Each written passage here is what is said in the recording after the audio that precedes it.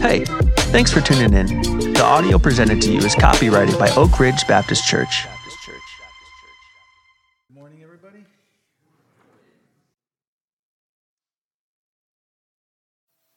Every year we all, or most people, come up with their New Year's resolutions. We all have plans for the new year. A lot of people, the common resolutions are this is a year I'm going to lose some weight, right? Or I'm going to make sure I start saving some money. I'm going to get rid of some debt. I'm going to pay off my house or my car. I'm going to get a new job, build the courage to find a new job, etc. Right? For some people, this becomes an obsession. This becomes an obsession. An acquaintance of mine years ago, he became obsessed with making money. And he was working 10, 12-hour days, Monday through Saturday. He got a second job. He started a small business. And he was working Monday through Sunday. And started making a lot of money. Until his wife called a meeting with him. And he was about to lose his marriage. And then he got sick. And then he got temporarily separated. People obsess with many things. Money, power, influence. I was reading an article a few months ago where this young lady, 21-year-old young lady who is an influencer, and she posts videos, extreme videos, and she goes up a hill and a mountain trying to do this drastic, take this extreme picture, and she fell to her death. People are willing to risk their lives for their obsessions. This young lady was obsessed with being famous and being an influence on.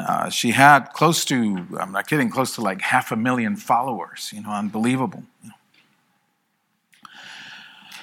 Today I have a challenge for the church, is to make God our obsession, and to lose our lives for Him. Are we willing to make that sacrifice? Just like this young lady was willing to lose her life for what she was doing, for her passion, for her obsession.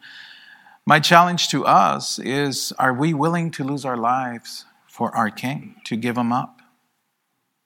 Today's scripture, Psalm 63, we believe that it was that David, before he was king, he wrote this psalm while he was living and hiding in the wilderness of Judah. When he was hiding from King Saul, he had defeated and taken the city of Keilah, defeating the Philistines, and King Saul made a decision to go and get him and kill him. So he was running away and hiding, and he found a place after wandering in the wilderness for days. He found a place, the perfect place for hiding, which is near the Dead Sea, which is En-Gedi. En-Gedi is a place in the middle of the desert, but it's the perfect hiding place. For those of us who have been there, or for those of you who have been there, it's a beautiful place. It's got underground springs, and the water, I'm not kidding, the water, you may be standing on a rock, and if you pay close attention, there is water flowing out of that rock. Because that spring water comes up from underneath the ground, through the rocks, and then they form little streams. And there's even a waterfall called David's Waterfall. So while he's in the middle of this desert, he's hiding in this beautiful place. Yet he writes this psalm that describes his spiritual condition. In this prosperous green piece of land in the middle of the desert, he writes this psalm and compares his condition to a dry piece of land that's thirsting for water. He compares his condition and he tells God, "Oh God, you are my God. Earnestly I seek you. My soul thirsts for you. My flesh faints for you, as in a dry and weary land where there is no water." You see, for him, God is that water that gives him life. David knows what happens when men wander away from their God. They become like this desert land that there's no life in it. David is going through a difficult time. He's running for his life. He finds refuge in the middle of the desert in En-Gedi, which is the name. This is the name of that place. It's the little goat stream. But he knows that his true refuge is God. Only God can save him from Saul. Every now and then, we find ourselves in desert-like conditions in our lives, where things are not going our way. We start having health issues. We go through a marriage crisis. We lose our jobs. They're about to foreclose our house, things of that nature. Depression, anxiety, drug addiction, alcoholism. Periods of time where you give up, that there's no hope, or that you feel that there's no victory in sight. I compare these times to riding a bicycle uphill. A long time ago, when I was about 17 years old, a friend of mine and I, we used to ride bikes everywhere. And there's a mountain in El Paso called Franklin Mountain, or the Franklin Mountains. And there's a road that goes up the mountain, in between the mountains, and it's about 2 miles each way, or 3 miles. We made a decision to ride up the hill, so his dad drove us to the edge of the mountain, and we had a plan. He went up there, and he was going to wait for us while we rode up this mountain, and we started off. But within 10 minutes, we knew it was going to be a difficult challenge. Half an hour later, we're not even halfway up the mountain. An hour later, we're resting, giving up, saying, "You know what, let's just carry our bikes the rest of the way." 20 minutes later, we dumped our bikes and said, "Let's just dump the bikes. We'll pick them up. We'll pick them up on the way down. Let's just hurry up and get on that pickup truck and come back and get those bikes." But then we said, "You know what? We're almost there. Let's just keep doing it." So we got back on our bikes. Well, we walked and carried our bikes for a good while, and then we got back on our bikes and we started biking and pedaling. And then we started to see my friend's dad's pickup truck, and we knew that we were almost there. And then all of a sudden we felt strength, and we felt courage, and we felt excited, and we said, "We made it." We got on our bikes and we started pedaling like if we had just started, right? And we got there, That's what happens. A similar thing happens when we meet God in the middle of our crisis. When we're being challenged, we feel like we're about to give up. Sometimes we give up partially, but then somehow we manage to keep going, and then we find Him. He comes to meet us and rescues us. And then we get that second wind of fresh air. And we overcome whatever it is that's been afflicting us. God allows these storms to allow us to keep a healthy perspective that He is God and we are not.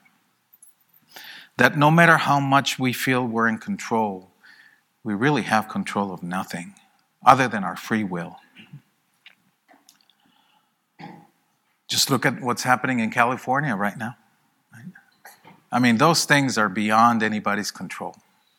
Floods and storms and destruction.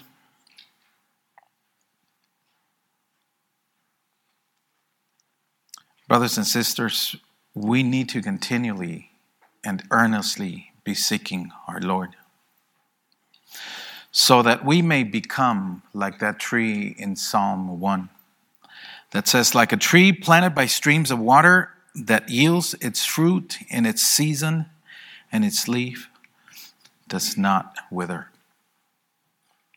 Without God, we have no life. We have no life. And whatever life we have is like a mirage in the desert. Right? Looks beautiful, looks pretty. But when you look at it closely, there's nothing there. There's nothing there. As the Lord's children, we need to make God our life-giving stream of water.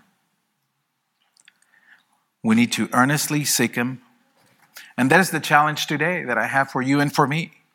To make God our passion, to make God our obsession. David's obsession was to have and to live in community with his Lord, with God. Because he knew that when he was in the presence of the Lord, powerful things happened. Powerful things happened. He's not asking God, if we read this psalm, and what we don't see is, we don't see David saying, destroy Saul, O Lord. Stop him. Send your angels to destroy this man. Instead, he has the opportunity in that cave to kill him, and he doesn't. He doesn't, because he is trusting in his Lord to do whatever he's going to do. He's not looking for God to stop Saul, or he's not looking for a way for him to figure out what he's going to do. All he's doing is he's seeking the Lord's presence, because he knows that the answer to his problem lies outside of him. The answer to his problems is God.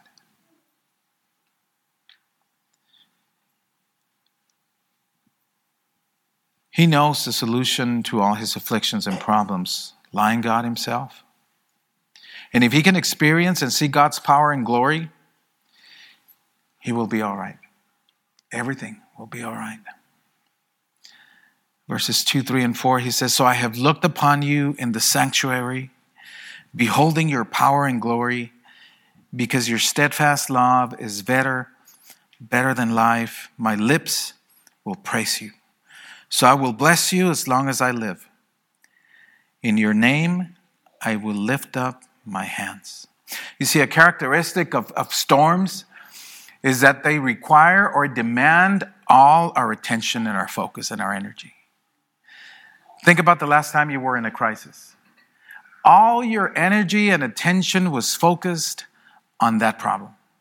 How am I going to fix it? I don't have a job. I can't make my mortgage.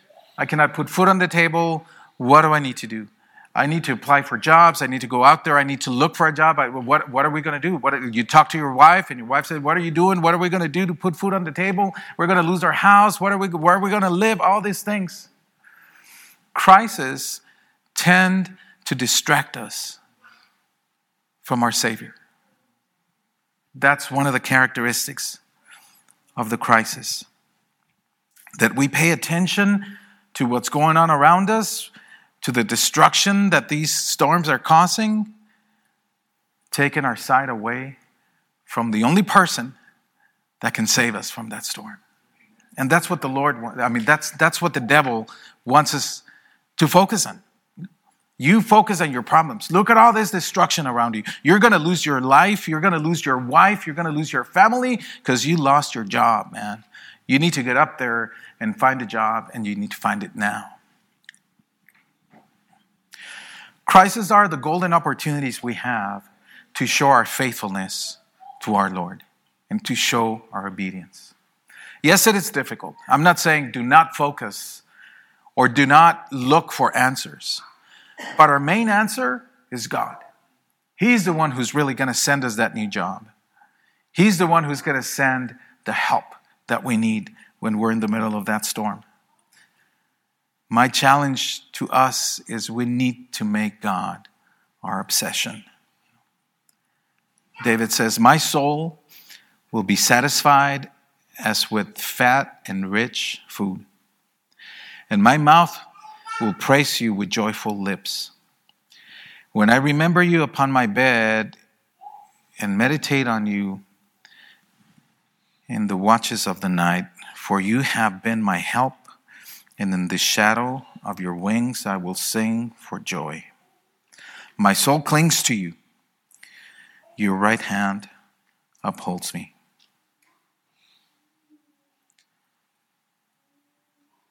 As I was preparing this message, I kept asking the Lord, I want to see your power and your glory.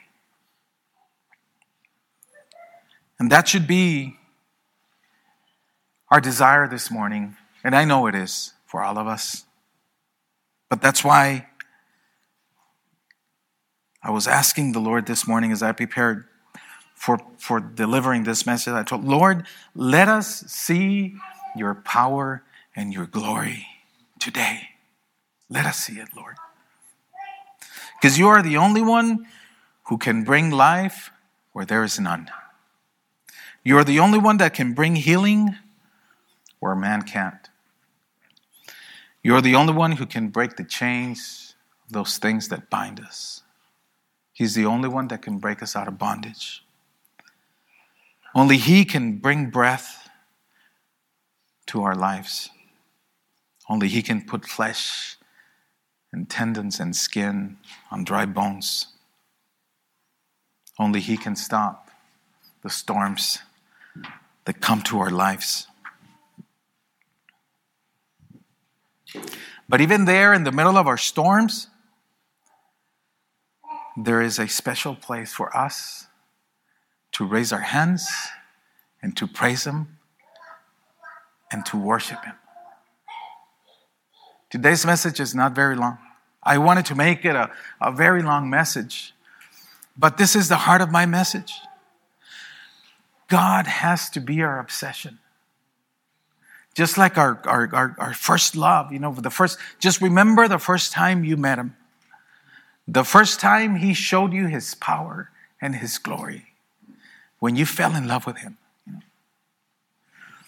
I was thinking about the time when my wife and I fell in love, when she would tell me she couldn't live without me. No, I'm just kidding. It was me who would tell her. It was me who would tell her, I can't live without you, right? That's what we need to tell the Lord. That's how we should live our lives. Lord, I cannot live without you, away from you. Not 1 second. Not 1 second. Show me your power. I know many of us are going through difficult processes. There's health issues. There's physical issues. There's emotional issues.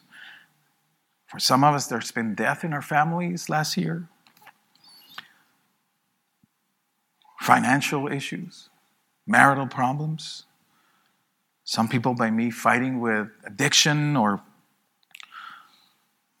whatever it is. We all have our battles. All of us have a battle that we're fighting. And if you're not fighting a battle, well, you should be rejoicing. But all of us should be rejoicing. Because if you have a battle right now, that's the perfect time to show God your faithfulness and your obedience. Tell Him, Lord, you are my Savior. I'm in love with you. You're my obsession. I'm not going to plan for anything. You're going to solve my problems. That's what I told the Lord the last time. It's difficult, The last time I was going through a crisis, I wanted to fix it so bad. But then I gave up. And I said, Lord, you're going to have to fix this for me. Because I can't fix it. I've done everything I can. And I have not been able to fix this. So thank you for showing me that you are God and I am not. Then I am powerless without you. And I am dead without you.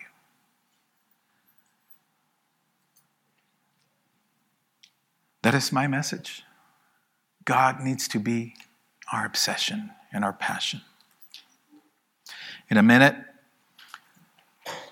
Our deacons are going to come up and giving us the opportunity.